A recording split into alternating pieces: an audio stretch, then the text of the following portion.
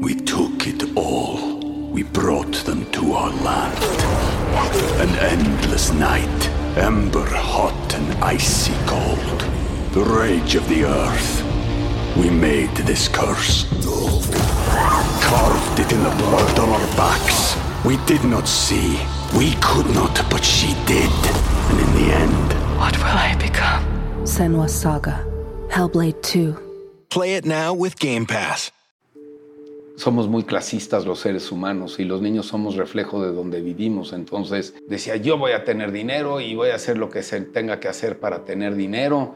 Y hice muchas estupideces de chavo. Y alguna vez también pues nos empezamos a volar llantas de las cajuelas de los carros y me agarraron como a los 6 meses. Oye, y siempre me pregunté, ¿solo para mujeres lo hicieron por la película? La idea sale de Full Monty. De Full Monty. Yo estaba viendo, renté la película, la estaba viendo en mi casa y cuando acabó la película dije, ¿qué pasa si junto a actores y hacemos eso?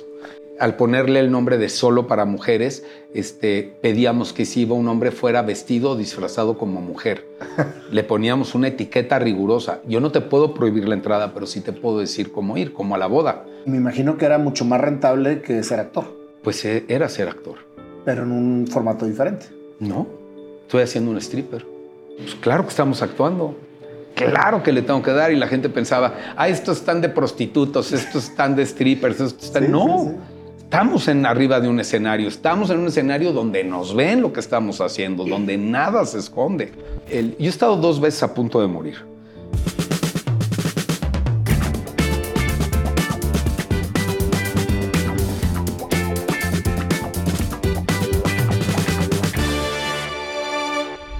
Alexis, qué gusto me da tenerte aquí, güey. Ya. Desde que te conozco, bueno, antes te admiraba muchísimo por toda tu trayectoria. Gracias, Nayo. Me tocó conocerte en el curso de nuestro gran amigo César Lozano. Maestro. Maestrazo. Y ahí me di cuenta la gran persona que eres. La sencillez que tienes y todo lo que vemos en la tele de que eres un villano que te quiere, que todo el mundo te quiere ahorcar, güey, por lo bueno de tus papeles. Casi siempre haces papeles de villano, ¿verdad, güey? Casi siempre, pero digo... Gracias, ya se nos dio platicar porque no nos habíamos visto medio mensajeado después del curso con César Lozano, que se lo recomiendo a todo el mundo. No es para nada más conferencistas, es para la vida, es para saber comunicarte y saber hablar. Y algo que me dejó eso es conocer a alguien como tú, conocer otras personas, poder escuchar experiencias de vida de otra manera diferente, ¿no?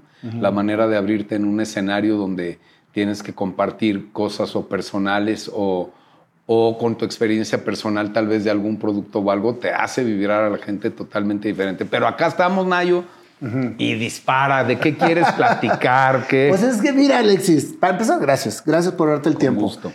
Todo el mundo te conoce, güey. Todo el mundo sabe que eres un actorazo de los más legendarios de México que están ahorita vigentes, pero nadie sabe tu historia de vida en el sentido personal. ¿De dónde eres, Alexis? Yo nací en Estados Unidos.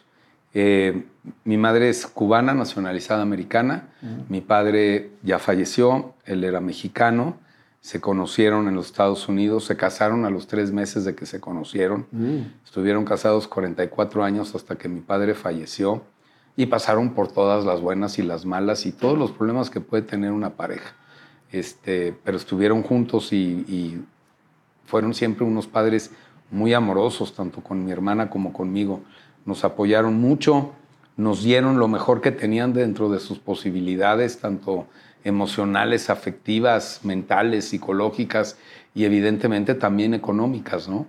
Y estas educaciones de antes. Yo hoy tengo una hermana menor de 4 años.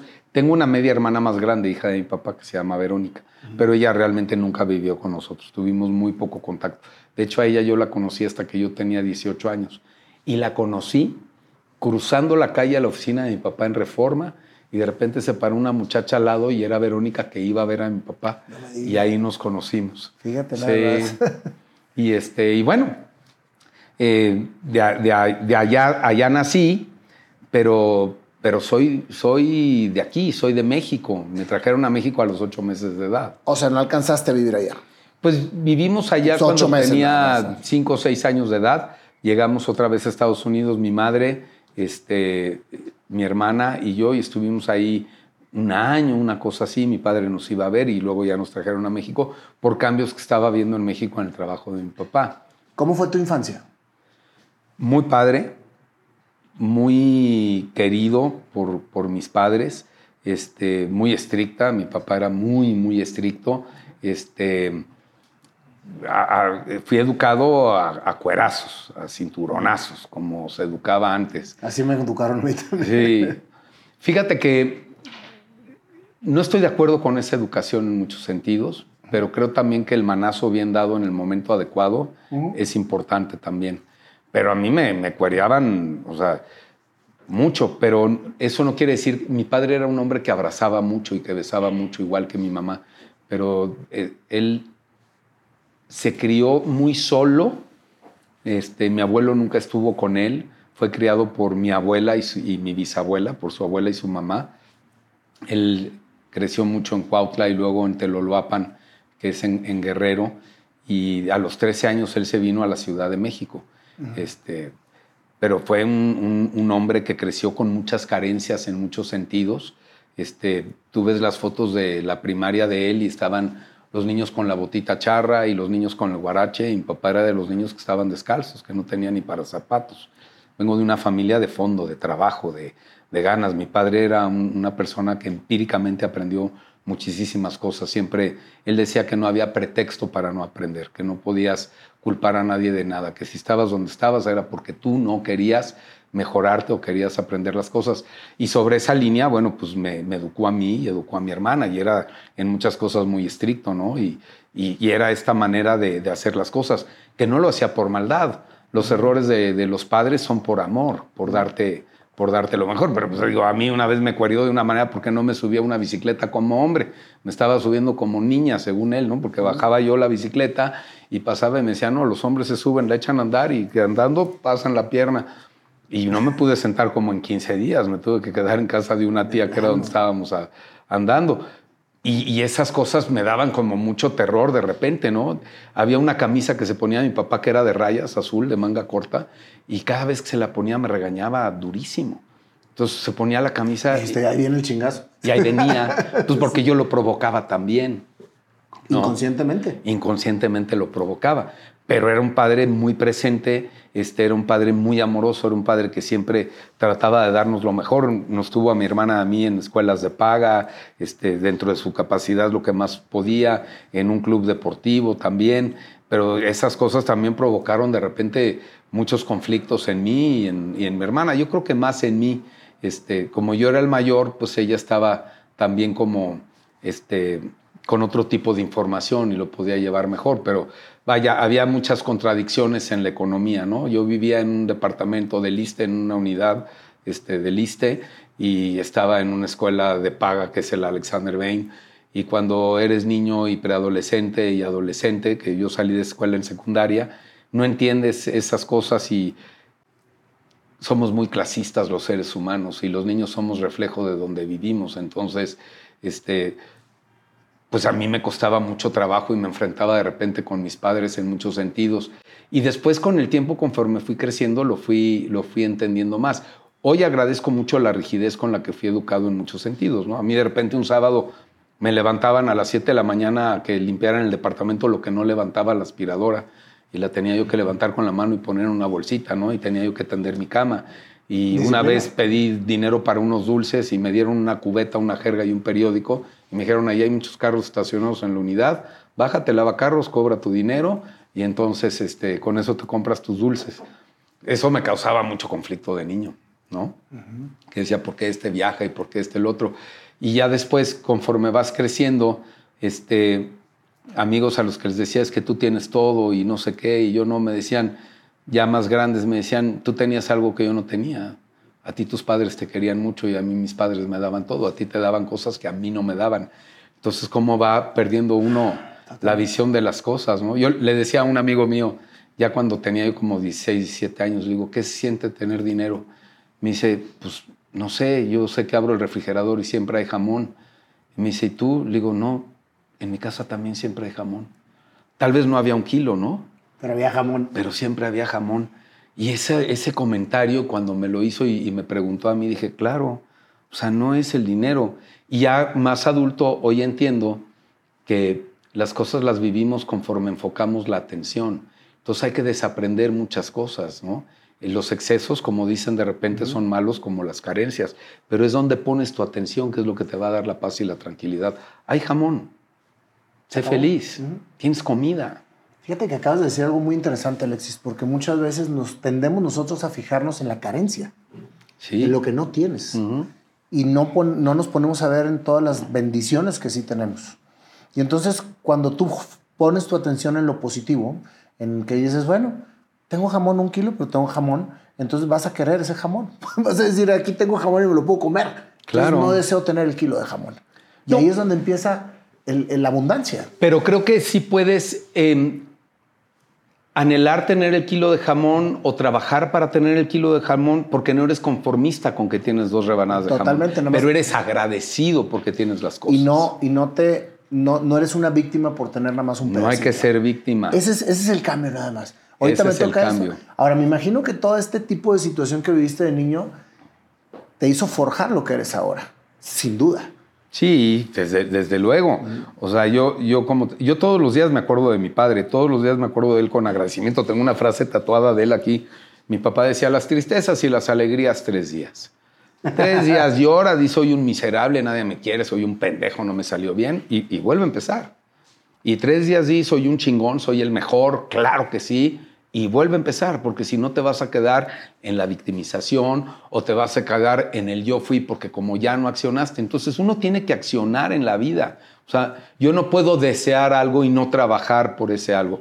Y el trabajo siempre tiene que ser a base de disciplina y de acción, no de intención. Yo puedo tener la intención pero si no hago algo, no voy a hacer nada. Y entonces caes en la víctima. Y vivir en el agradecimiento, lo que dices. Pero agradecerte a ti también. Luego queremos agradecerle a Dios. Claro que hay que agradecerle a Dios.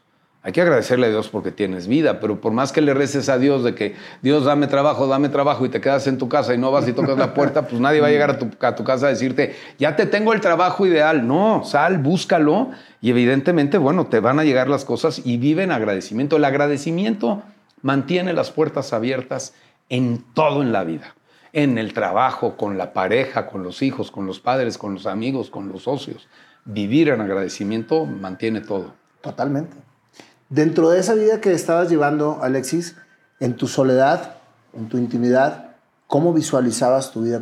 ¿Qué te imaginabas? ¿Qué soñabas? ¿A qué jugabas en tu soledad?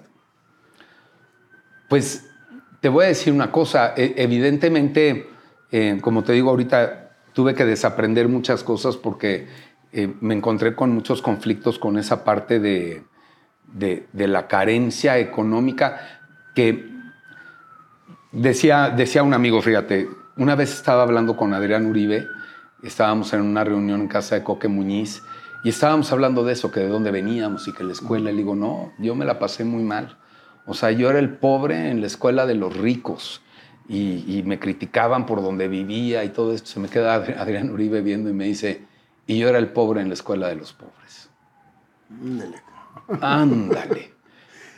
Y los dos ahí empezamos a darle otro sentido a la plática y decir, claro, es dónde estabas, ¿no? Ninguna circunstancia es igual, no podemos juzgar a nadie, no sabemos de dónde viene nadie. Ni tu historia es más importante que la mía, ni la mía es más importante que la tuya. Pero ese camino y ese trayecto para estar a donde estás, si no en una cuestión de economía, sino en una cuestión de emoción, de pensamiento, de empuje, de salir adelante, de rescatarte a ti, de tomarte, que todos caemos en los malos hábitos de repente, ¿no? Es como lo del ejercicio. Te pones a hacer ejercicio y después de 3 meses se te hizo un hábito. Y por alguna razón no pudiste una semana más, regresas al mal hábito de no hacer ejercicio y ya pasaron 3 meses otra vez. Y eso que habías hecho tan bien, te cuesta más trabajo recuperarlo y de repente así es la vida. Pero tienes que recordártelo y tienes que darle para adelante y tienes que tener el empuje y tienes que ver lo que has caminado. Y ahí es donde entra la frase de que todo lo que te ha pasado, bueno, te aprendiste de lo que te ha pasado, ¿no? ¿Dónde pones tu atención?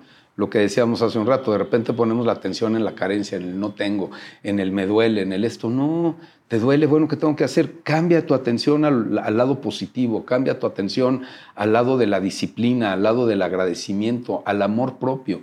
Ahí empieza el amor propio, cuando cambias tu atención a lo que tienes, a lo bueno. Todos tenemos algo. Sin duda. Y de entrada es la vida. Y si la tienes con salud, estás del otro lado. Totalmente. ¿Sí? ¿Cuál era tu sueño cuando estabas niño? Cuando estaba chavo era tener dinero. Decía, yo voy a tener dinero y voy a hacer lo que se tenga que hacer para tener dinero. Y hice muchas estupideces de chavo. Pero como he dicho siempre, Dios me quiere mucho. Soy un príncipe de Dios. Pero todos lo somos. Lo que no hacemos es creérnoslo, ¿no? Todos tenemos religiones diferentes, hay quien cree en un poder superior, hay quien lo que sea.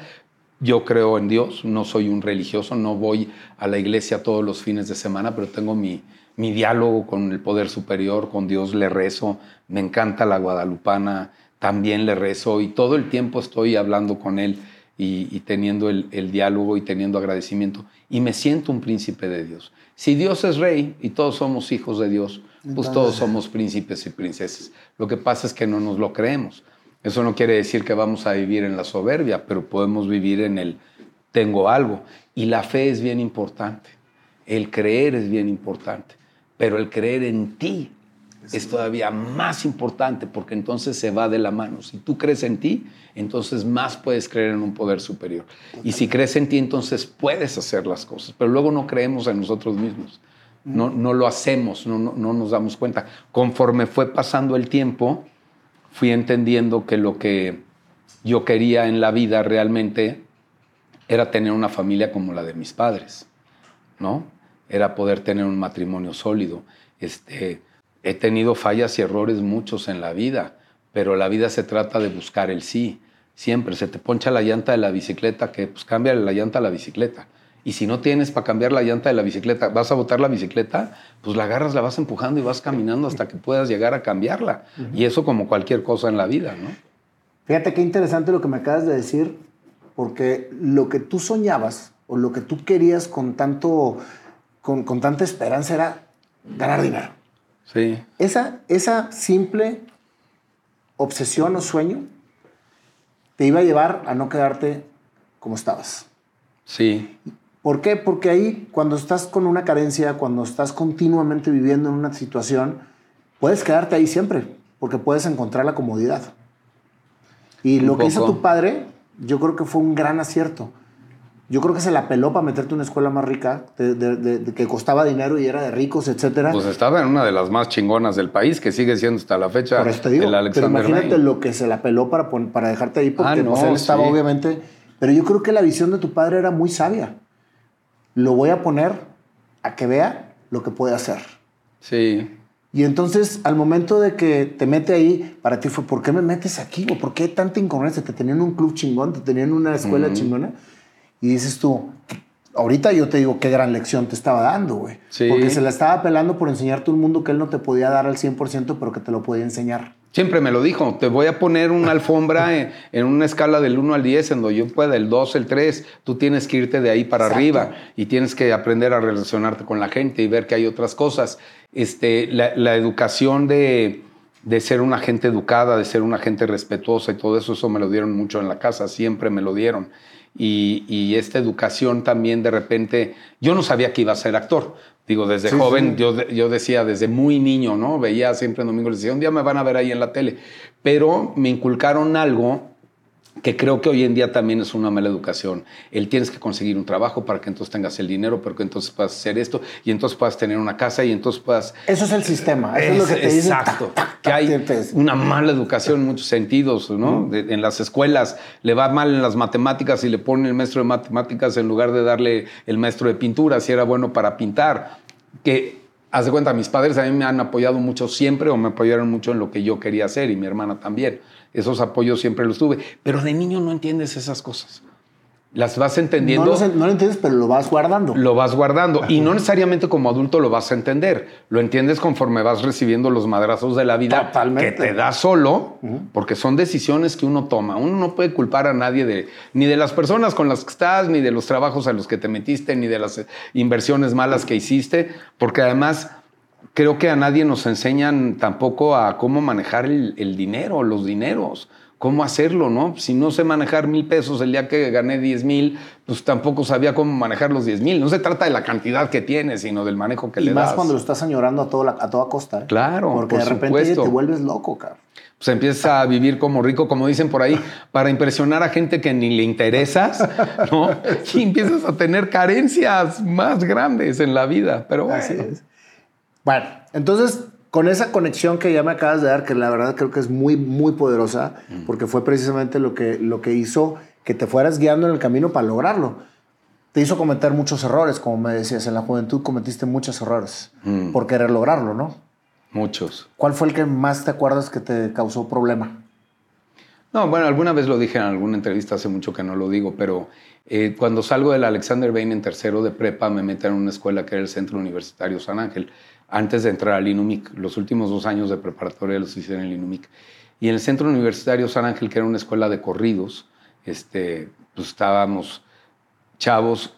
Yo sí tenía la atención de mis padres, pero yo me fui alejando ahí de mis padres. Empecé a tener otro tipo de amistades y de cosas, y de repente había unas chavas que eran más grandes que yo y que otro amigo mío que estaba en otra escuela, y ellas fueron las de la idea y la iniciativa. Y nos decían, oye, ¿y si cobramos dinero para que estén con nosotros, ustedes que conocen a gentes de otras escuelas? Y entonces lo hicimos en casa de un amigo, que no voy a decir su nombre porque no me corresponde decir su nombre.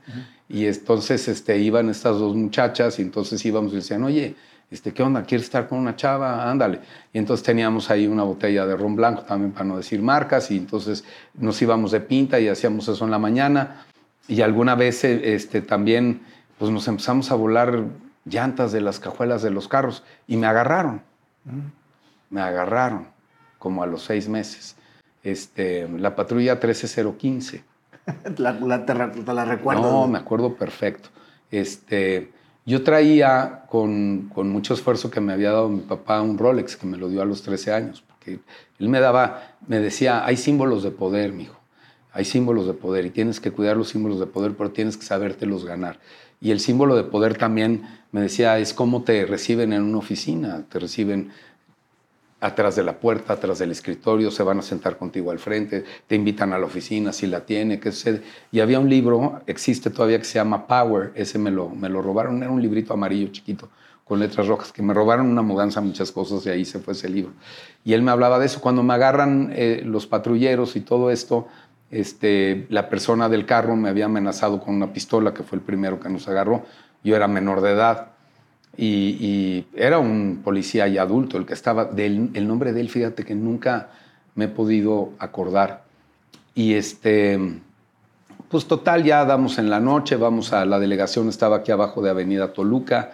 Yo le ofrecí el reloj, me dijo que no, me dieron como mis cachetaditas y todo esto, y acabaron hablándole a mi papá por teléfono. No había celulares en ese tiempo, el teléfono de la esquina, yo di el número, y llegaron mi papá y mi mamá. Y ahí pues vino todo esto de, ¿no? ¿Y por qué lo hiciste? Y yo esposado y todo adentro de la patrulla, pues por dinero, ¿cómo? ¿Por qué más? Y muy pendejo yo. Y mi papá, bueno, pues hizo lo que tenía que hacer. Al final no me metieron a la delegación. Si me hubieran metido, pues eso se hubiera seguido ya de oficio, porque pues era robo. Tampoco es que era un delincuente como tal, pero para allá iba. Y por eso digo que soy un príncipe de Dios, y Dios siempre me cuida mucho. Aprendí tanto esa noche, aprendí todo esa noche, porque yo me puedo encontrar ahorita $1,000,000 aquí y voy a encontrar quién es el dueño y se lo voy a devolver, porque además por ahí no era. Y ya que llegamos a la casa, al departamento donde vivíamos, en la cajuela del carro que yo tenía, los carros que yo tenía me los vendía mi papá. Él compraba el carro, pero yo se lo tenía que pagar. Yo, te digo, empecé a lavar carros a los 9 años, y luego entré a los 14 a trabajar a una tienda que existía en ese tiempo, que era Fotocontinuo, de fotografía. Yo sabía mucho de fotografía porque mi papá además era fotógrafo, entonces me entendía muy bien. Me hice el mejor vendedor de la tienda, y luego me empecé a ir mal en la escuela, y luego me dieron en lo que era Reino Aventura, la gerencia de la tienda del Pueblo Vaquero, y ya de ahí, hasta que mis papás me sacaron, ya estaba yo saliendo de la escuela, y entonces sucede este evento que te cuento. Y cuando llegamos a la casa, que ya tenía yo como esta cuestión de trabajar, pero yo decía, yo no voy a trabajar toda mi vida por un sueldito. Eso no es lo mío.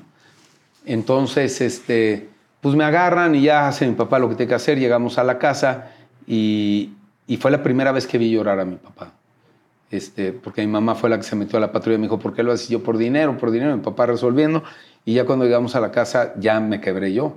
Ya empecé yo a llorar y a decirle, papá, perdóname. Y él nada más me volteó a ver y se le salió así un par de lagrimitas de los ojos y me dijo, yo no me acuerdo de lo que hiciste, a ti que no se te olvide. Ese no es el camino. Wow. Ese no es el camino. Y no me castigaron. Nada. Y yo cambié solito. Yo dejé de ver a estas personas, porque además cuando nos cayeron todo el mundo se echó a correr. Íbamos en mi carro. Pero bueno, qué gran lección. Cambió toda mi vida. De ahí me metí a las artes marciales y acabé siendo instructor de artes marciales y todo eso. Y de ahí tuve mi primer acercamiento al cine, que fue con Valentín Trujillo, porque le daba clases a los hermanos de Valentín Trujillo y un día faltó un stunt. Y ya desde yo muy chavillo siempre les decía a mis papás que iba a estar en la tele. Esa es de las lecciones más grandes de vida que he tenido y donde Dios nunca me soltó, ni mi ángel de la guarda, ni lo que ustedes quieran creer que es, y donde yo aprendí que ese no es el camino, que el camino siempre debe ser el de la honradez, la integridad y sobre todo la del trabajo, ¿no? Mi papá también siempre me decía, el dinero es lo más sencillo, mijo, el dinero, pero que la gente crea en ti no es lo más sencillo. Así la gente pierde la confianza en una persona. ¿Te fijas qué diferente hubiera sido si tu papá te hubiera agarrado a madrazos ese día, como solía educarte, y te hubiera hundido y te hubiera dicho que eras un ratero y que la madre? Yo creo que tu vida hubiera sido completamente diferente. Sí. La lección te la dio precisamente la sabiduría de cómo manejó la situación. El amor.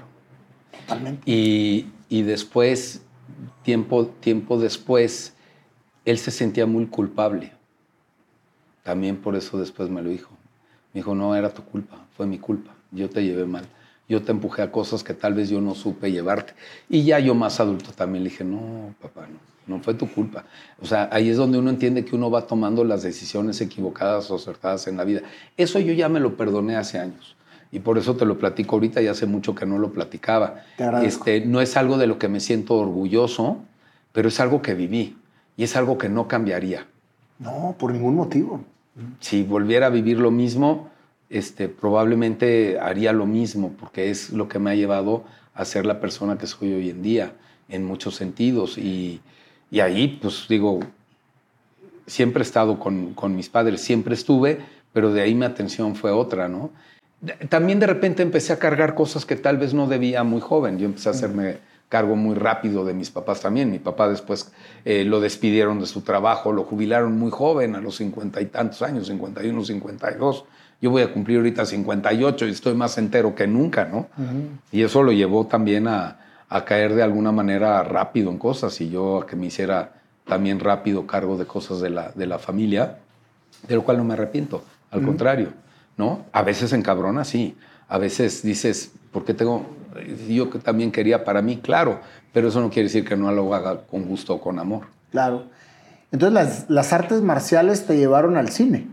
Las artes marciales me llevan al cine como stunt con Valentín Trujillo. Con él hice 2 películas. Y yo entro a Televisa por empuje de mi mamá. Porque cuando yo acabo la preparatoria, no tenía yo el promedio para la universidad. Tenía un promedio de 7, ¿no? No daba para algunas universidades. Hice los exámenes psicológicos de la Ibero y de otras y decían que era nocivo para la población estudiantil por mis rasgos de liderazgo. Me lo sé de memoria. Entonces tampoco me aceptaban. Y ya tenía yo ya la mayoría de edad y entonces estaba yo entre irme a Estados Unidos al ejército porque yo decía, yo trabajo bien bajo presión, lo cual es cierto. Siempre estaba como presionado con alguien muy estricto, ¿no? O irme a Europa. Un amigo mío estaba trabajando en una línea de cruceros como garrotero y me decía, vente, esto está increíble. Sí, es el mejor trabajo, chavo, que te puedas tener. Increíble. Yo siempre me quedé con ganas de irme a un crucero a trabajar. Pues mira, yo al final, gracias a Dios, no me fui, ¿no? Y ahí entraron en pánico mis papás y mi mamá conoció a una señora que se llamaba Nancy Rothman. Mi mamá era directora de una escuela y Nancy tenía ahí a su hijo o hija, no recuerdo. y le encargaron el Star System de Televisa. Y mi mamá le dijo, mi hijo siempre ha querido estar en el medio y se me va a ir. Y esto, dile que lo viste en una exhibición de karate, que sí había habido la exhibición de karate en la escuela. Entonces me lo manejaron como que me habían descubierto en la exhibición de karate. Y como 2 años antes de que muriera mi papá, que murió hace 13, él todavía estaba como consciente, todavía podía hablar. Bueno, no se la pasó muy bien el último año y medio, 2 años. En una cena me preguntan, ¿y cómo? We took it all. We brought them to our land. An endless night, ember hot and icy cold. The rage of the earth. We made this curse. Carved it in the blood on our backs. We did not see. We could not, but she did. And in the end... What will I become? Senua's Saga. Hellblade 2. Play it now with Game Pass. Hasta el medio, no, me descubrieron. Y ya se rieron y le dice a mi papá y mamá, yo creo que ya es tiempo de que sepa la verdad. Entonces me cuentan de que ellos tocaron la puerta. Y como dicen mis papás, bueno, nosotros tocamos la puerta para que no te nos fueras, porque si no, siendo el carácter que tienes, no ibas a regresar nunca. Claro. Nosotros tocamos, pero tú entraste. Tú eres el que ha caminado, trotado y corrido allá adentro. Y se lo agradezco mucho. Y es mucho más bello que el amor de mis padres haya hecho que yo pudiera encontrar mi camino a que me hubiera descubierto un extraño, una extraña en algún lugar. Claro. ¿No? Eso pues es un gran acto de amor, güey. Totalmente. Pero es un acto de amor con libertad, ¿no? Porque no me dijeron a dónde ir, no me dijeron tienes que hacer esto, tienes que estudiar esto. Que lo único que hacían era en la escuela así decirme estudia. Y luego me iba a todos los extraordinarios, los pasaba con 9 o 10 y me decían, ¿por qué no haces esto todo el año? Pues porque no me gusta la escuela. No me encuentro aquí en la escuela, no me hallo. Y entonces entraste a Televisa al CEA de Televisa. Entré a Televisa, al Star System, me tuvieron como 6 meses esperando. ¿El Star System es igual que el CEA? ¿O ya no existe el Star System. El Star System es algo que habían creado para encontrar nuevos valores, nuevos talentos. Antes de entrar al CEA. Antes de entrar al CEA, que también era daban como clases y todo esto, y para que a los actores que ya estaban con carrera importante, irlos puliendo, irlos preparando en otras cosas. De ahí me mandaron al CEA, que hoy se llama Centro de Educación Artística Eugenio Cobo, y yo formo parte de la primera generación de Eugenio Cobo. Ahí estudié con él 2 años, y eso fue, yo entré en el 87 y salí en el 89. Me contrataron a finales de 86, por ahí. Luego se me van como los números un poquito. Oye, pero al estar ahí, ¿te sentías realizado? Dijiste, por aquí soy. ¿Eso es lo que te gustaba? Pues me encantaba. Sí, ¿no? Cuando hice lo del cine con Valentín Trujillo, vi las cámaras y dije, wow, ¿qué es esto? Yo no actué. Yo lo que hice fue montar la coreografía de pelea y hacer parte de la pelea y doblar no actuaste, ahí a los actores. Ibas como stunt. Yo empecé como stunt ahí, haciendo las cosas de las peleas. Y qué buenas eran las películas de Valentín Trujillo, ¿eh? Súper divertidas. Y las de Rodolfo de Anda también en paz descansen los dos. Una personalidad de Rodolfo de Anda tremenda. Él era padre de uno de mis grandes amigos, que se llama igual Rodolfo de Anda, que acaba de fallecer hace 3 meses. Falleció de un infarto, pero de mis amigos de toda la vida, que lo conocí dándole clases de karate, junto con los hermanos de Valentín Trujillo. O sea, tú llegaste a ser karateca Dan. Cinta negra. ¿Cinta negra? Sí. Primer Dan. Ahí me quedé. Porque ya después entré a Televisa, tiene años que no entreno. Estudié con el profesor Jaime Delgado en su escuela que era Tlalocan. Con él entrené y me ha servido muchísimo. Ahí adquirí yo mucha disciplina también con las artes marciales.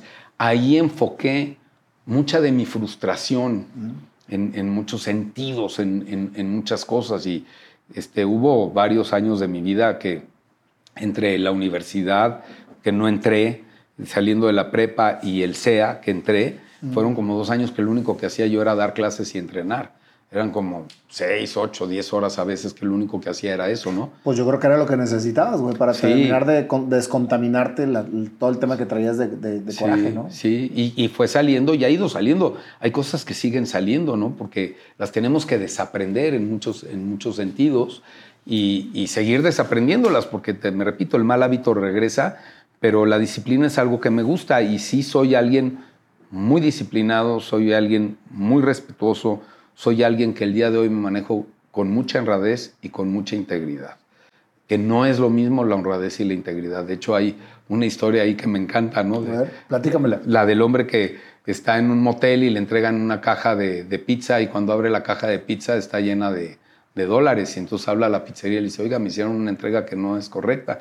Entonces van y recogen el dinero, que era para uno de los socios de la pizzería, y entonces quieren hablarle al señor por ser tan honrado y decirle que vaya y que venga, porque es muy honrado lo que hizo. Y dice, no pueden hacer eso, es que en donde estoy, que era un motel, no estoy con mi esposa. Entonces era un hombre honrado, pero no era un hombre íntegro. Había ahí una dualidad. Estaba faltando a lo que tal vez podía ser la lealtad, ¿no? O la integridad dentro de la familia o de la pareja de su casa. Que hoy en día creo que es muy claro, si las cosas no funcionan, pues mejor es abrir los caminos. Yo en mi vida, desde hace muchos años, muchos desde los 30 y pico, jovencillo, decidí no jugar una doble vida jamás, porque como chavo de repente lo haces, ¿no? Y esta cuestión de la educación machista de, mientras más viejas tengas, a huevo, y tienes que tener, claro, una cosa es la capilla y otras son las capillitas. Y yo dejé eso desde los 33 o por ahí, te digo que se me van los números, y yo tomé la decisión de, ya si tú me juegas mal, es decisión tuya. No tiene que ver conmigo, ni porque yo no di, ni porque hice de más o porque yo falté. Creo que cada persona toma la decisión de cómo se comporta y no pueden hacerte responsable de las decisiones que tomen, ¿no? Yo prefiero no jugar chueco, y si las cosas no caminan, y buscar el sí en la vida. ¿Eso estás tranquilo? Sí, mucho. Yo no puedo con la culpa.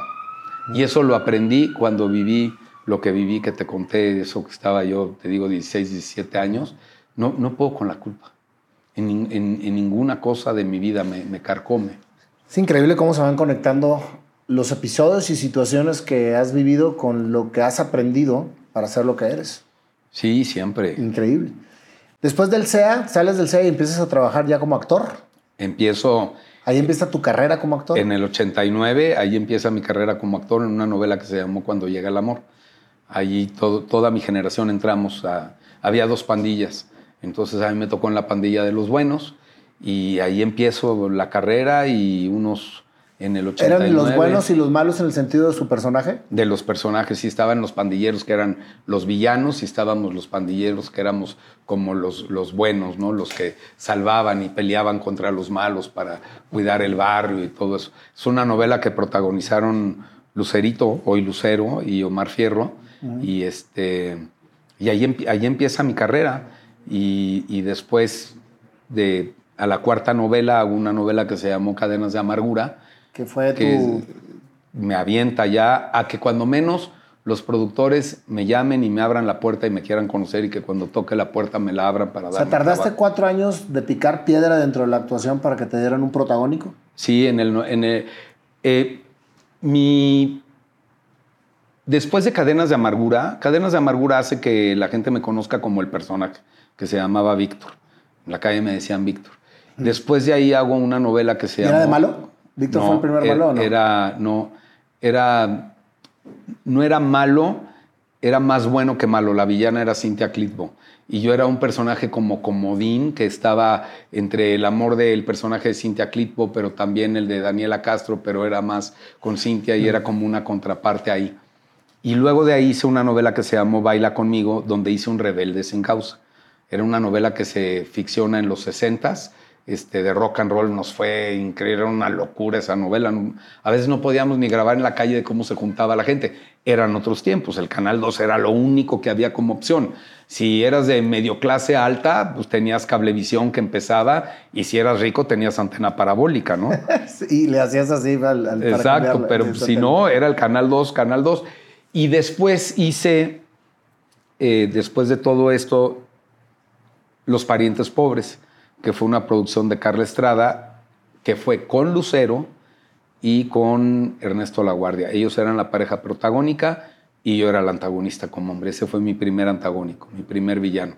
Y Chantal Andere era la villana. Éramos los dos la pareja de... O sea, ese fue villanos. Tu primer villano. Ese fue mi primer villano, y eso marca mi carrera en televisión como antagonista.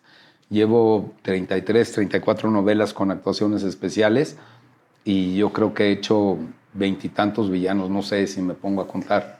¿Cada villano que haces no te hace meterte tanto en el papel que luego te sientas así? No, ¿sabes qué pasa? A veces es difícil, si hace ciertas escenas como de mucho temperamento, que eso le va tocando al villano mucho. El villano siempre tiene que estar en estas cuestiones de temperamento, de amenaza, de manipulación y de uso y todo esto.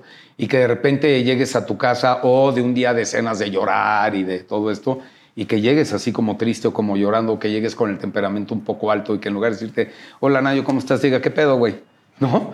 O sea, espérate, bájale un poquito al chip, pero ya, conforme va pasando el tiempo, vas dejando los personajes en el foro, ¿no? O en el set. ¿Y lo extrañas cuando dura mucho una novela? ¿Cuál ha sido tu novela más larga?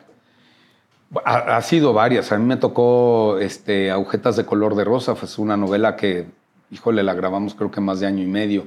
Juan Querendón es una novela también que fue muy larga, también como año y medio. Tres Mujeres es una novela que la grabamos 2 veces. O sea, la grabamos toda. Nos fuimos a hacer otras cosas. Tuvo tanto éxito la novela que a los 5 o 6 meses nos trajeron a todos de regreso y volvimos a grabar. Pero al aire nunca se separó. Siempre fue una sola por la cantidad de capítulos que habíamos grabado. Me tocaron las épocas de novelas muy largas. Hoy en día haces una novela entre 4, 5, 6 meses y se acabó. Ya. Pareciera que hay más trabajo, pero está más competido o competido de otra manera, ¿no?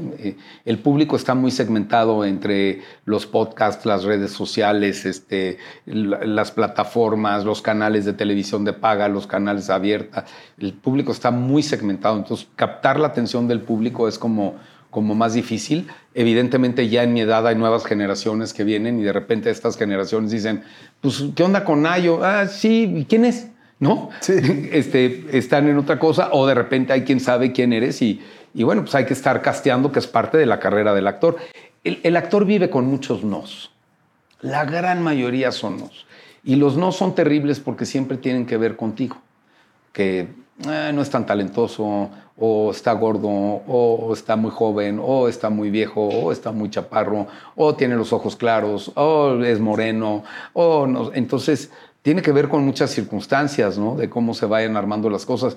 Y hay que hacer una coraza fuerte porque duele, porque lastima recibir el no, ¿no? Porque siempre que hacemos un casting, todos tenemos la ilusión, y si es un proyecto que nos gusta, de quedarte y de tener esta continuidad laboral. A mí me decía Raúl Araiza Padre, que él es el que me enseña a dirigir en la novela de Tres Mujeres. Me decía, en esta carrera se hacen cosas por gusto, por crédito y por dinero. Nada más. Me dice, pero no siempre están las tres. A veces están 2, a veces está 1, ¿no? Pero es una realidad que esto es un trabajo. Claro. Y que uno trabaja para llevar comida a la casa y hay que hacerlo. Entonces también de repente el no es, híjole, ¿cómo llevo cosas? ¿Y cómo las personas pueden lidiar con los nos? Cuando estás tan acostumbrado a recibir nos, ¿cómo lidias con eso para no darte el bajón? Pues el bajón llega. El bajón llega. Por supuesto que llega. Y nunca lo entiendes porque además un actor sin ego no funciona. Tienes que tener un ego que te ayude a impulsarte a verte mejor, a esforzarte más, a hacer las cosas, o sea, a tener una disciplina. El egocentrismo no funciona tanto, ¿no? Que al final van muy de la mano, pero si algo te duele, llóralo, no te lo tragues, ¿no?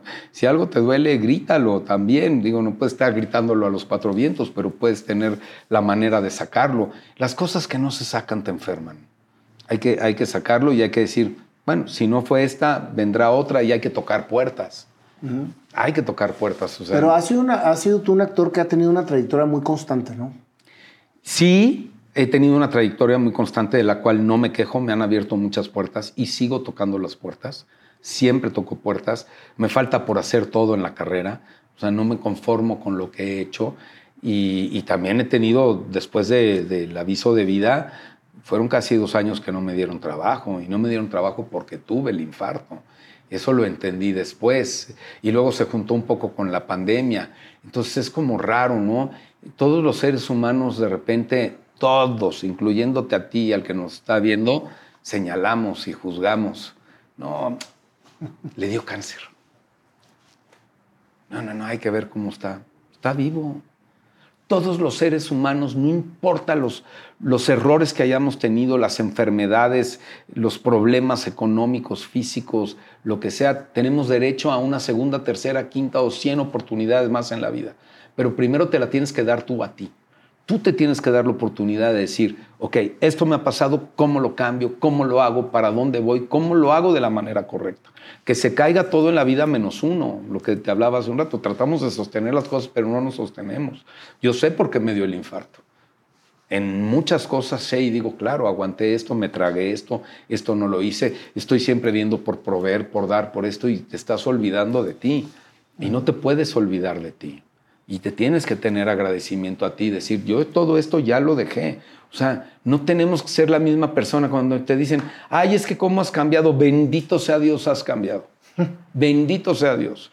Y has cambiado para bien, porque eso lo tienes que ver tú en ti. Y si para otras personas ya no cambiaste para bien, para ellos es mala tarde para ellos, no para ti. Claro. Camínale. El tema es tenerlo claro y consciente. Exactamente. De entre tanto trabajo, de haber cumplido tu sueño, de haber empezado a ganar lana, porque empezaste a cumplir tu sueño. Empecé a cumplir mi sueño y empecé a desperdiciar mi sueño con malas inversiones, con socios que no eran los adecuados, confiando mucho en la gente, no sabiendo administrar mi dinero, queriendo impresionar a gentes, como se dice ese meme que me encanta, que no tenía que impresionar y queriendo comprar compañías, porque también las compras, ¿no? De repente haces regalos de más que tal vez no tenías que hacer y no sé, son muchas circunstancias de vida, pero todo sucede por algo. Tuviste una vida rockstar. En algún momento sí, bien padre.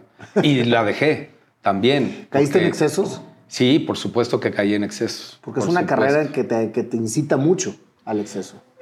No es la carrera, ¿no? Es uno. Los médicos caen en excesos, los mecánicos caen en excesos, el taquero cae en excesos. Tienes razón, ¿eh? El empresario cae en excesos. Todos caemos en excesos. Es una decisión personal.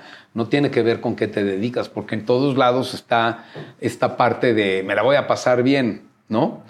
Yo también en esta época que te digo, donde tomé la decisión de decir, yo no voy a jugar una vida doble con la persona con la que esté. No voy a engañarme a mí. Y no se trata de la persona con la que esté. No voy a engañarme a mí. Y tomé la decisión de no tomar 5 años. O sea, me duró 5 años. 5 años de mi vida no tomé nada, ni una cerveza. Cuando llegaste a los 33 que tomaste esa decisión, ¿ya habías estado casado? Ya. Y me casé la primera vez con la mamá de mi hija mayor. Ok. Que hoy por hoy, la parte importante de la vida que estoy viviendo hoy es que le doy un lugar al pasado, por el pasado que se quede atrás. Totalmente. El pasado no es ni siquiera... Pues que no existe. En las cuestiones, y hablo sobre todo de las cuestiones que tienen que ver con pareja, que creo que tienen que ver con un respeto personal hacia mí. Y si yo me respeto conforme a las parejas que tuve o no, yo le voy a dar un lugar a la pareja que tengo hoy. Totalmente. Que es la persona con la que vivo mi vida y la que merece todo mi respeto. Que todas las experiencias que he tenido de vida me han servido para decir, hoy yo soy más importante que cualquier cosa. Y al yo ser más importante que cualquier cosa, tú como mi pareja eres lo más importante. Sobre mis hijas, y sobre mi madre. Mis hijas van a hacer su camino. Yo nunca las voy a descuidar.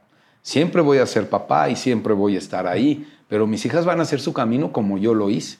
Entonces siempre tendrán oídos, siempre tendrán amor, siempre tendrán lo que yo pueda proveer, pero también enseñándoles a trabajar, como me enseñaron a mí. A mí me enseñaron a trabajar y tratar de enseñarles de otra manera.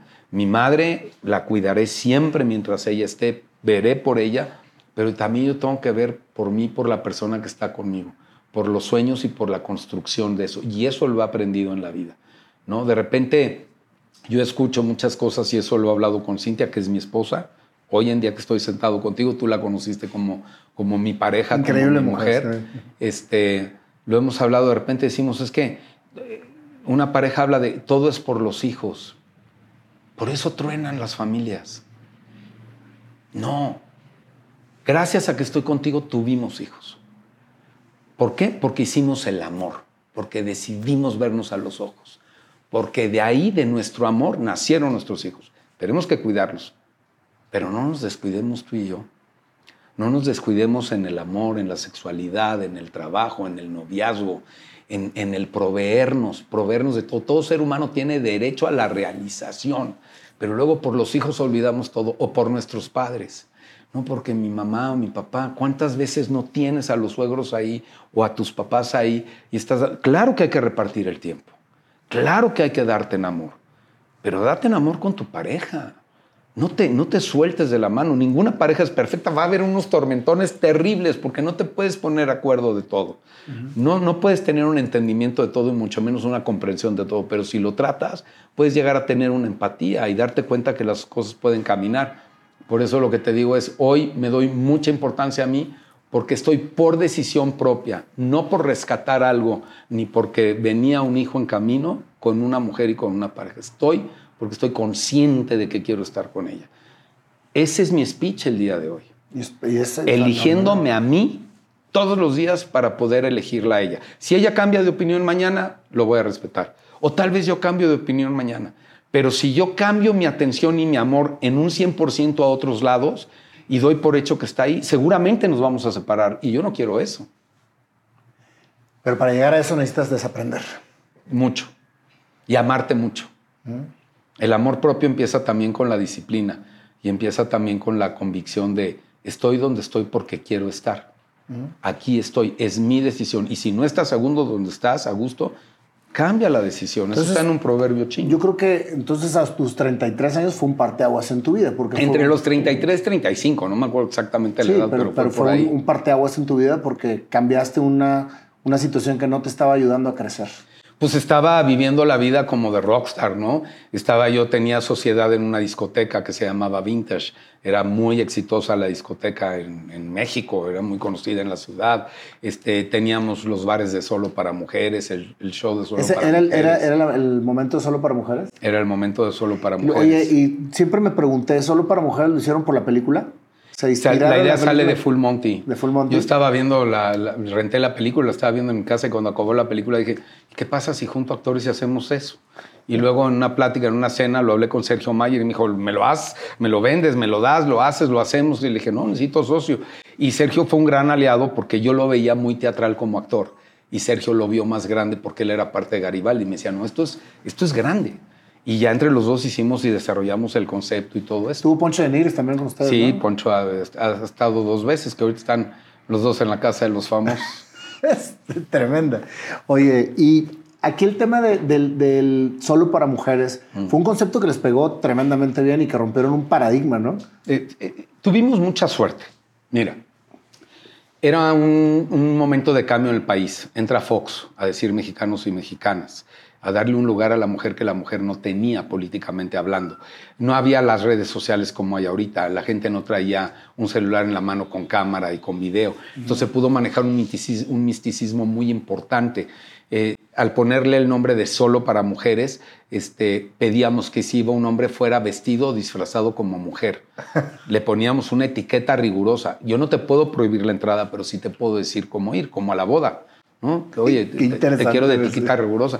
¿Pero qué quiere decir con eso? ¿Por qué lo hacíamos? Porque si tú como hombre ibas disfrazado, hubo unos que iban de monjas y los reciben aplaudiéndolos y se disfrazaron de muchas cosas. O sea, se volvió trending, güey. Sí, todo. Y la comunidad LGBT siempre fue bien recibida y demás. Cuando hicimos el estreno en el Metropolitano, Omar Chaparro, Eugenio Derbez, todos los reporteros, por decirte nombres, Alejandro Tomasi fue de la Bugambilia que estaba haciendo en ese tiempo, fueron vestidos, disfrazados, jugando de mujer, porque iban a divertirse. ¿Para qué quieres un hombre sentado? ¿Qué les ves, güey? ¿A poco sí están tan guapos? Y después los hombres nos agradecían, se formaban a recoger a sus mujeres en el Metropolitan y decían, es que llegó mi mujer feliz a la casa a consentirme, a jugar. Hubo muchos programas muy interesantes. Monsiváis habló del efecto que era solo para mujeres a nivel nacional y a nivel sociocultural, en todos los sentidos. Hubo muchos programas que le dedicaron la atención a lo que ayudó solo para mujeres en ese momento. Lo hemos puesto 5 veces a lo largo de los años, hemos tenido circunstancias muy difíciles y terribles con el show y hemos tenido momentos increíbles. La primera gira duró casi 3 años. 3 años hicimos todo el continente americano menos 4 o 5 países, que era donde no había novelas, ¿no? Alaska, Brasil, Argentina, Cuba, no lo hicimos. Pero de ahí en fuera de Canadá hasta Santiago de Chile hicimos todo. Y me imagino que era mucho más rentable que ser actor. Pues era ser actor. Pero en un formato diferente. No, estoy haciendo un stripper. Pues Estoy sí. actuando. Además, el show son 13 canciones donde lo menos importante era la quitada de la ropa. Cada canción tenía un vestuario diferente, cada canción tenía un mood diferente, cada canción tenía un ritmo diferente y cada canción tenía Qué una divertido, interacción güey. diferente. Sí. Entonces lo que hacíamos era que era solo para mujeres. Oye, en Monterrey tuvimos ahí, creo, 13,000 mujeres en lo que era el fundidor al Coca-Cola o no sé qué. Tenemos videos de todo eso y era impresionante. Y es lo más cercano que un actor puede tener a un cantante. Porque lo único que nos faltaba era cantar. Porque la quitada de ropa era en los últimos 10 segundos, ¿no? Pero era como un equipo de fútbol. Había que entrenar, había que hacer dieta. Lo manejábamos y lo seguimos manejando con mucha disciplina, porque la línea era muy delgada. Si tú eran 11 para bailar 8 al principio y después eran 11 para bailar 6. Nos dimos cuenta que con 6 se podía y los íbamos alternando y los íbamos rolando. El público nunca sabía quién iba a bailar de los que estaban anunciados. Lo descubrías conforme estaba el show, porque el primer número era vestido como monjes con una máscara y entonces volteabas y te descubrían con la cámara y venían los gritos y videos. En los videos siempre salían todos los que formaban parte del show, pero era con uniforme, todos viajábamos con uniforme. Las reglas era, acabando el show no puedes salir del hotel. ¿Por qué? Porque la gente luego, fíjate lo que me preguntaste. ¿Y qué? Pues claro que estamos actuando. Claro que le tengo que dar. Y la gente pensaba, estos están de prostitutos, estos están de strippers, estos están... Sí, no, sí. estamos arriba de un escenario. Estamos en un escenario donde nos ven lo que estamos haciendo, donde nada se esconde, donde estamos interpretando. Uno era de soldado, otro era de bombero, otro era de Village People. Como los de Village People. Sí, también teníamos un número de Village People, también lo hacíamos. Ahí tenemos los videos y todo. Creo que solo para mujeres va a tener un poco de sorpresas, espero, en los próximos 2 años, no sé, porque tampoco es sencillo hacerlo y necesito que Sergio salga ya de la casa de los famosos. O sea, lo siguen haciendo por temporada solo por mujeres. La última vez que lo hicimos fue en el 2017, desafortunadamente nos fue muy, muy mal. Fue uno de los mejores elencos que hemos tenido. Estaba David Cepeda, Manuel Palomares, por decirte a 2 de las personas. Teníamos a 17 de elenco, pero el día que estábamos haciendo el ensayo general, tuvimos el terremoto en la Ciudad de México. Entonces eso paró todo. Un país con un terremoto en la capital, pues cambia todo. Entonces todas las fechas que teníamos programadas se cayeron. Solamente hicimos las 3 fechas que teníamos en México, en el Centro Cultural con Alejandro Gou, y además lo tuvimos que hacer, lo tuvimos que recorrer de septiembre a noviembre, porque ya no había como otras fechas. Era el puente de Día de Muertos. Una vez que vino el terremoto no se vendió un solo boleto más. De hecho, hubo gente que pidió el regreso del dinero de su boleto y ahí se quedó. Un show espectacular. Ese show en particular lo desarrolló y lo diseñó en un 100% Sergio. Él me dijo, déjame, y la verdad hizo un show espléndido, sensacional. Al César, lo que es del César. Y en agradecimiento total. Siempre hemos tenido esta comunicación y esta honradez y esta integridad entre nosotros, que se me hacen palabras muy importantes en la vida de somos dueños los dos del concepto, de la marca, de esto, y a la hora de que lo vamos a hacer es puedes, no puedes, yo tengo, tú no tienes, yo lo hago y después nos ponemos de acuerdo. Ok. Pero ahí está. Fíjate que cuando encuentras socios con los que haces bien las cosas, siempre harás cosas con él. Siempre. Es él y Rodolfo de Anda, que en paz descanse. Con Rodolfo de Anda produjimos juntos El Pantera, que fue una serie de televisión a la que nos fue increíble. Luis Roberto Guzmán era nuestro protagonista, él era el Pantera. La última temporada, de hecho la tercera, la dirigí yo por completo, que al final fue un rebote, porque también cuando vino la tercera temporada vino la influenza, entonces ahí tuvimos que cambiar a los directores porque muchos no querían y yo acabé dirigiendo toda la tercera temporada. Con Rodolfo también trabajé mucho. Con las demás gente siempre he tenido mucho lío. Sí. Pues es lo que te digo, cuando haces algo, o sea, cuando hay un bonding, no te quieres separar de ahí. Pues No. Es como la pareja. No, O sea, y todo el mundo tiene que trabajar y tiene que aportar, ¿no? Porque también nos sucedió cuando hicimos una empresa que se llamaba La Misma Gata Revolcada, que después se la quedó Rodolfo. ¿Por qué La Misma Gata Revolcada? Pues porque no vamos a inventar nada. Pero a la gatita la bañas, la peinas, le pones un moño rojo está y con es una madre gata diferente. El nombre. Sí, ese nombre era muy bueno. Cambia el ritmo de tu vida, cambia el camino de tu vida. Empiezas a encontrar. Dejaste 5 años de tomar Luego, Sí. ¿volviste más fuerte o no? No, al contrario. Es que dicen que cuando De repente dejas- me echo mis pachangones, me los echaba ya hace mucho que ya no agarro fiestas como tal, así de desvelarme tanto, demás. Y también tiene mucho que ver la gente con la que te acompañas, ¿no? La gente con la que tú te pones a aullar y ellos empiezan a aullar contigo, o otro empieza a aullar y tú empiezas a aullar con él o con ella, como sea. Hoy en día Cintia me acompaña mucho en ese sentido, me empuja muchas cosas muy padres. Ella tampoco no es mucho de tomar de repente, si nos hemos agarrado nuestra fiesta en algún viaje o algo, pero eso me encanta de convivir con ella, que no necesitamos estar exacerbados para romantizar, Totalmente. para hacer el amor, para disfrutar la cena. De repente es una cena donde estamos tomando suerito los dos y nos comiéndonos unos ostiones y tenemos una comunicación maravillosa. Pero creo que todo lo que he vivido en mi vida me ha llevado a poder estar viviendo lo que vivo con ella. Y como lo he dicho muchas veces, ella no es el amor de mi vida, he tenido 20 amores de mi vida. Ella es el amor en mi vida. Es muy diferente ese concepto. Ella me ha enseñado a valorar el amor, ella me ha enseñado a valorarme a mí, ella me ha dicho muchas veces, ¿tú qué quieres? Deja de pensar en lo que yo quiero, dime tú qué quieres. Y ella me ha estado llevando a viajar y a aprender a viajar de una manera, porque me decía, ¿cómo no conoces aquí? No, pues digo, sí fui, pero ni pues, siquiera salí a conocer. trabajando, ¿no? No, a ver, hay que salir, hay que viajar, hay que esto. Es una mujer que tiene mucho mundo y eso se lo agradezco. ¿Cuándo es cuando sucede lo de tu infarto? Que fue también otro parteaguas en tu vida. Yo creo que es el... Yo he estado 2 veces a punto de morir. La primera vez fue cuando me quemaron la tiroides con radiación, me dio hipertiroidismo. Yo no sabía que tenía el hipertiroidismo. Cuando entrenaba yo artes marciales nunca me pudieron bajar de 60 kilos para las competencias. Siempre estaba fluctuando entre los 61 y 62. Estaba ya magro, delgado, pero magro, firme, fuerte. Y cuando me enfermé de la tiroides pesaba 54, 55, 56 kilos. Yo llegué al hospital paralítico del cuello para abajo. De hecho, me sentí tan mal que ese día me fui a dormir a casa de mis papás. Y ya mi mamá se fue a trabajar a la escuela, mi papá ya no trabajaba y cuando me levanté no me podía mover. ¿Pero por el tema de la tiroides? Por la tiroides. Y luego de ahí, ya en ambulancia me llevaron al hospital, aquí al Ángeles de aquí del Pedregal, y me empezó a atender un neurólogo y me empezó a atender un ortopedista, hasta que después el neurólogo le habló a Miguel Ahumada, que es el endocrinólogo que me atendió por 20 años de mi vida, y ahí se supo, y ahí tuve un episodio muy fuerte, me estaba dando un paro respiratorio, y terrible. No aprendí nada, tenía yo 27 años.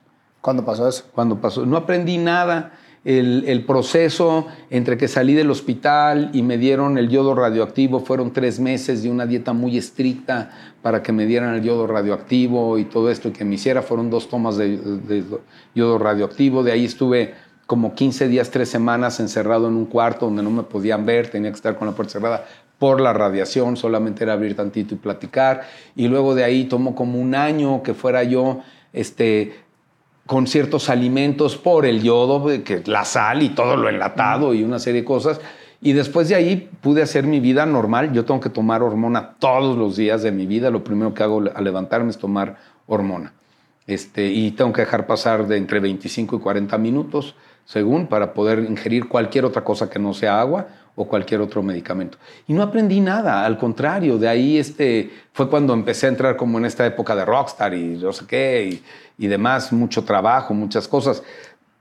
Yo pensé que me estaba dando todo eso y que había llegado así porque estaba yo trabajando mucho y estaba ya como empezando esta época de relajo.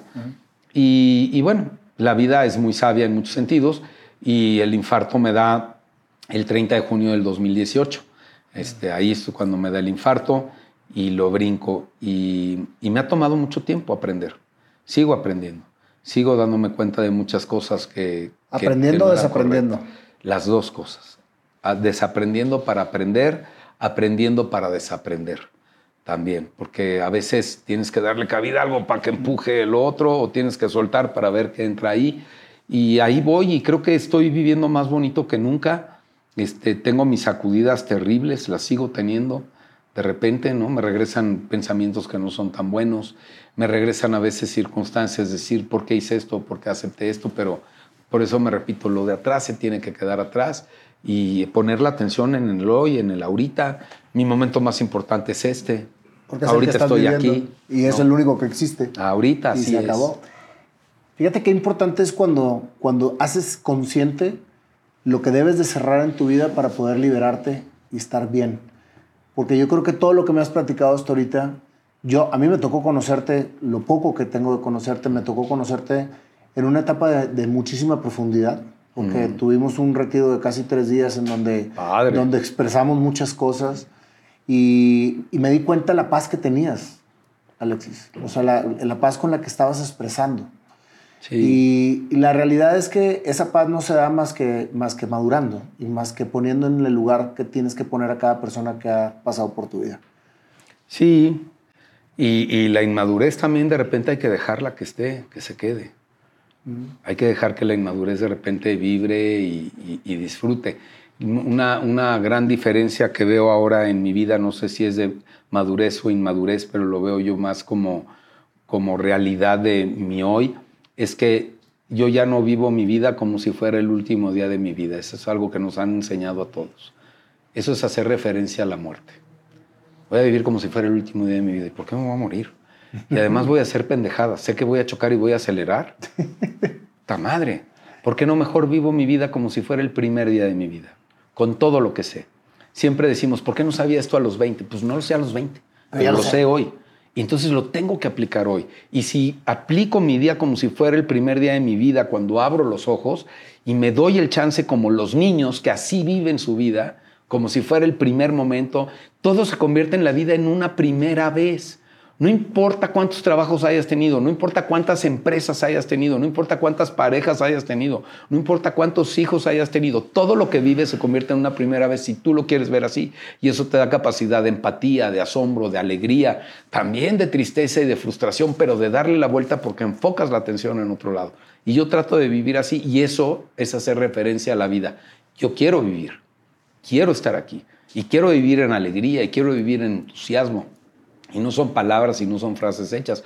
Uno tiene que hablarse así. Yo todos los días decreto, todos los días me veo al espejo y cuando no me veo al espejo y hablando contigo ahorita digo, soy guapo, soy atractivo, soy talentoso, soy carismático, soy buena persona, soy alegría, soy entusiasmo, yo soy abundancia, yo soy prosperidad en esto y pido con agradecimiento. No digo, Dios mío, por favor, dame dinero, sino gracias por el dinero que tengo y porque tengo la oportunidad de estar y gracias porque me das la capacidad de salir adelante a buscarlo y gracias porque tengo la salud necesaria para enfrentar y para hacer las cosas, pero son diálogos que tienen que estar constantes en nosotros y eso sí nos cambia la química. El sonreírte, ¿no? El verte, estoy triste, ve al espejo y empiézate a sonreír y vas a acabar carcajeándote. ¿De verdad? Definitivamente. Pero fíjate lo importante que es trabajar en ti y no buscar en otras personas o el externo lo que piensas que te hace falta. Sí. Que yo creo que es un gran error de los seres humanos. Cuando te sientes vacío, dices, es que necesito una pareja. Y llegas con la pareja vacío. Sí. ¿Y qué sucede? Pues que te vas a vaciar y vas a empezar a ver la vida de la pareja y nunca te vas a llenar. O tienes la pareja, no estás vacío y de repente te empiezas a vaciar con la pareja porque te estás vaciando tú. Porque entonces otra cosa no te llena. Entonces ya tengo la pareja, pero no tengo el kilo de jamón en el refrigerador. Y entonces empiezas a ver lo que no tienes en lugar de ver lo que tienes. Si vemos lo que tenemos, muy probablemente vamos a vivir más bonito y más tranquilos. Siempre nos vamos a voltear a lo que no tenemos. Ya es una condición humana. Pero también podemos regresar la mirada a lo que sí tenemos. Nosotros somos libres de poder hacer ese switch. ¿Ese libre albedrío? El libre albedrío de pasar de ser víctima a superhéroe. Porque estás tomando todo lo malo que te pasó y que te dolió para ser mejor. Por eso existen los superhéroes, güey. Pero el superhéroe debes de ser para ti, no para otros. Totalmente. Porque cuando estás siendo superhéroe para los demás, vas a acabar derrumbándote. Te va a llegar la kriptonita. Totalmente. Sí. ¿Qué sigue para Alexis Ayala? Vivir. No queda de otra. Lo único que sigue es que yo cuide mi salud, que esté en salud. Hago cosas que de repente dañan mi salud. Cuando me dio el infarto, de repente me dice el doctor, esto muy leve. Le dije, a ver, doc. Sí, dime todo lo que tú crees que ya no. Pero te voy a decir una cosa, no viví para no vivir. Y no quiero que me vuelva a pasar. Estoy muy consciente de que no quiero que me vuelva a pasar. Me voy a dar mis descansos, me voy a dar mis fugas, me voy a dar esto, pero sobre todo me voy a estar abrazando siempre. Y tengo un gran doctor que es Luis León Arrieta. Ese salvó a Jorge Salinas y Jorge me lo puso a mí y me tiene vivo y me checo con él cada 6 meses. Creo que la vida es para disfrutarse, me repito, como si fuera el primer día de la vida. No por eso, no porque me voy a echar una copa de vino contigo o una botella, ¿me entiendes? Lo voy a hacer para que me ponga yo re mal y todo. No, hay que saberse escuchar el cuerpo y saberse medir y darse de repente... La negación es el fruto del deseo también. Si tú estás dile a tus hijos, no vayas, no hagas, no esto, lo van a hacer. ¿Por qué no mejor darles la opción de, si haces esto, ¿qué crees que pueda pasar? ¿Esto o esto?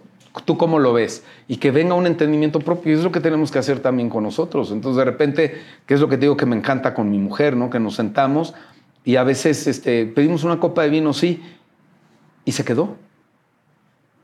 Y a veces sí, nos hemos tomado entre los dos la botella, que son las menos. Pero es una parte padre, ¿no? Hay muchas cosas en la vida que nos dañan. Fíjate que comer hamburguesas diario, pues... Sí, pero no te limitas a hacerlo. Más bien entiendes y concientizas lo que te va a generar hacerlo. Trato de elegir mi batalla. Trato, que nunca sabemos cuál pueda ser la última batalla. Por eso, vivirlo con alegría. Hoy es el primer día de mi vida. ¿Hasta dónde me vas a dar chance, Dios?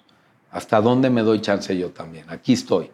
Vivirlo con ganas, con alegría. Y si viene la tormentota, órale, que se mueva el barco. Pero hay que estar tranquilo, seguro y firme. A más problema, más tranquilidad. Siempre me lo decía mi papá. Lograste tu sueño. Hiciste lana. Fuiste actor. Aprendiste de absolutamente todos los errores que cometiste. Y no. Pero no he salido del hoyo en el que me metí de dinero. No he terminado de salir del hoyo en el que me metí. Al contrario, necesito generar más porque por rescatar cosas y por intentar negocios que no eran y por comprar cosas, complaciendo cosas y demás, me metí en un lío terrible. Además, 2 años no generé. Después del... Ahí voy. No es queja. Ahí voy. Todos tenemos de repente cosas. Sí, tuve unos momentos de mucha abundancia, pero... Mucha abundancia en cuanto tal vez a un flujo. Ahorita no quiere decir que no estoy abundante, estoy abundante. Era lo que te iba a decir. Estoy bien vivo, estoy abundante, estoy reconociendo más las cosas, disfrutándolas más. Y no en carencia, en prosperidad. Esa es la verdadera riqueza. Claro. Esa es la verdadera riqueza. El dinero llega. Y si algo se tiene que ir, que se vaya. Que se va a ir la mesa, que se vaya. Vámonos. ¿Qué le dices a los chavos que como tú están en el barrio, güey? Tienen sueños, quieren salir, quieren ser diferentes? Que pongan la atención en lo positivo, que se dejen de conmiserar, que dejen tal vez de ver, es que no me queda de otra. No podemos echarle la culpa a ninguna circunstancia de donde estamos, que era lo que te platicaba de mi padre. Mi padre salió de no tener zapatos, a llevarme a una gran escuela mía, a darme zapatos, a que nunca me faltaran, a darme una disciplina, a darme una constancia. Es bien fácil culpar las circunstancias a la gente, al jefe, al esto, al otro. No, está en nosotros hacer las cosas, está en nosotros aprender. Hoy en día, el celular, el TikTok. Hay muchas cosas que ver en TikTok, no nada más. Yo subo un chorro de tonterías porque eso es lo que le gusta a la gente, ¿no? Yo como actor, que de repente me dice mi mujer, sube tutoriales de actuación o sube cosas. Le digo, tal vez en un momento. Pero ahí hay podcasts interesantísimos, pedazos de podcast, hay clases de cocina, puedes aprender todo. Te metes a la red social que sea y hay cómo aprender. Hay dónde leer si te metes al Google. Hay muchas cosas que preguntarle a la gente. Hoy los que no aprendemos es porque no queremos. Y hay que buscarle. Digo, uno siempre puede buscarle y trabajar. O sea, todo trabajo es digno. Así es. El que quiere, puede. El que quiere, puede. Nada más hay que poner el dedo en el renglón. ¿Qué quieres? ¿No? La intención no basta. Hay que poner la acción. Si no pones acción, no llega nada. No suceden las cosas. Y paciencia. Prepárate a los nos. Toda la vida tenemos nos. Todos, en todo. Que no te frustre. Así es. Muchas gracias, Alexis. No, muchas gracias por esta gran historia. que no conocía y que ahora que la conozco, la realidad es que mis respetos, brother. Gracias. Por todo lo que has pasado. ¿Y te vamos a hacer tu canción? Ya me habías dicho de eso, sí, a ver. Vamos a ver qué nos trae el panda para hacerle su canción, que ahora viene vestido de panda. Ok. ¿Qué onda? Mi querido panda. Oye, estoy impresionado porque lo vi y dije, no me vaya a madrear porque siempre sale de malo en las novelas. Sí, pero en las novelas, Pero cuando un pan me de pagan, Dios, hombre. ahora que si me paga te madreo. Por eso no hay problema. Oye, se puede sí, convertir ¿verdad? en malo en Porque chinga. también le sabe a los madrazos. Oye, no, en serio, o sea, eso es un pan de Dios, señor. Todo lo contrario, gracias. está en un papel que todo lo contrario. O sea, que Gracias, eso es más gracias. meritorio todavía, güey. Sí. Que seas tan bonachón y tan buen cabrón y que vayas a hacerle mal. Hijo de la fregada. Bueno, vamos a ver, mi Vamos, querido panda. ahí La va. historia de Alexis, de menos a más. Órale, pues un blusecito. Pero pues, vamos a empezar Así como- tranquilitos. Sí.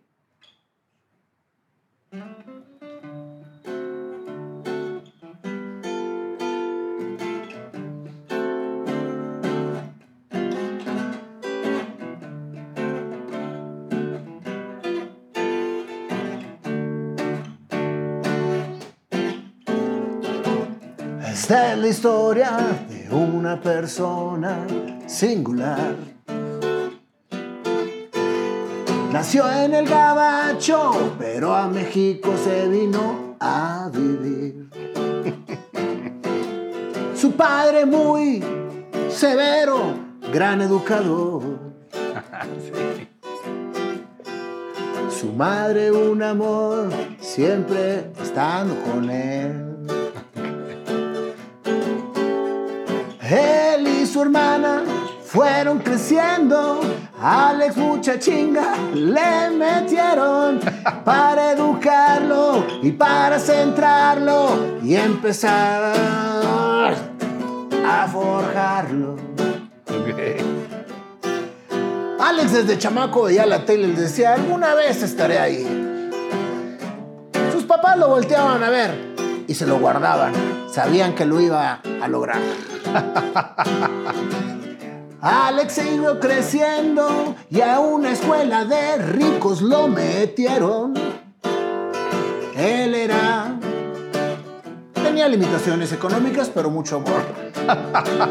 Pero cuando lo meten a experimentar en un ambiente diferente, Alex decía, no entiendo, cabrón. Como muchas veces hay poco jamón, hay deportivos y mucha emoción, pero aquí nos falta lo que yo quiero tener, lo que veo en los compañeros que también tienen, pero eso se iba forjando y a ti te iba haciendo visualizar. ¿Qué era lo que Alexis soñaba? Alexis soñaba en tener varo para poder tener lo mismo que sus amigos tenían. Y no sabía cómo lograrlo, pero se iba obsesionando. Desde los 9 años lavando carros y todo lo que le pedía a su papá decían, ahí está el trapo, ponte a trapear y a barrer y así los dulces vas a obtener. La vida pasó, Alexis se logró. Iba pasando el tiempo y a la prepa llegó. Su obsesión era tanta que empezó a hacer muchas cosas.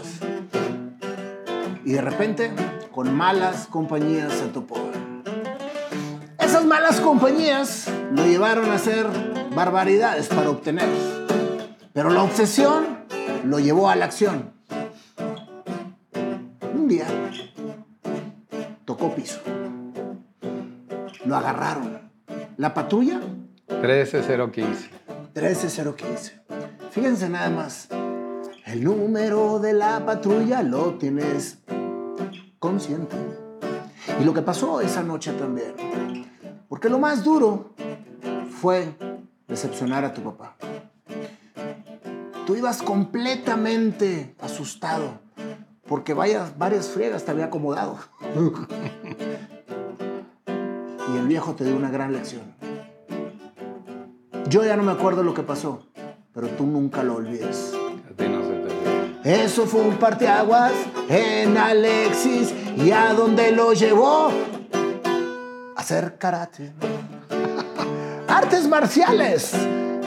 Toda esa ira que él tenía lo enfocó en aprender, en sacar toda la energía, aprendiendo a karatear. Ahí conoció a unas personas que al cine lo llevaron. Ya estaba cerca de las cámaras y por ahí su camino empezaba a florecer. Él ponía la coreografía para el karate de Valentín Trujillo en una película que se llamaba Yo el ejecutor. Yo el ejecutor. Después de ahí, Alexis la prepa acabó. ¿Y ahora qué va a pasar?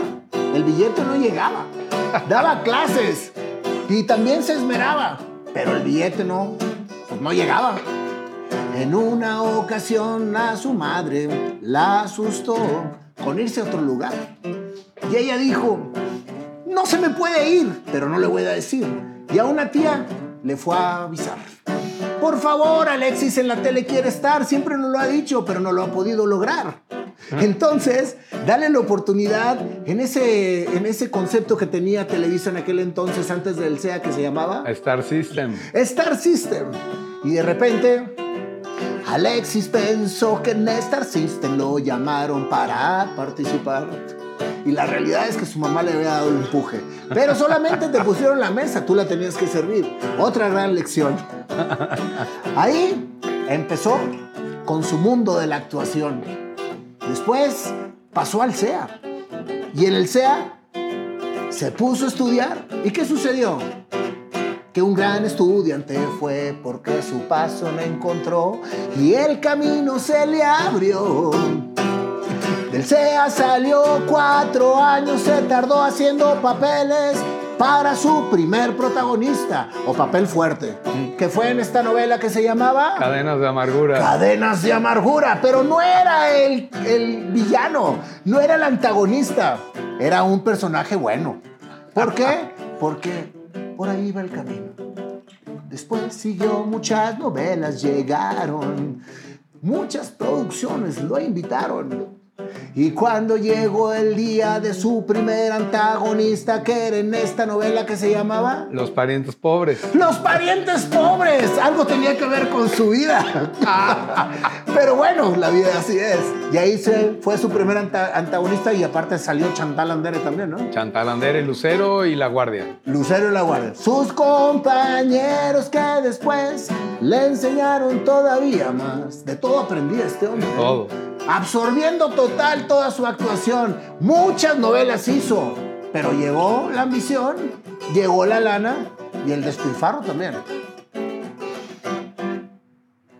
Vida de rockstar.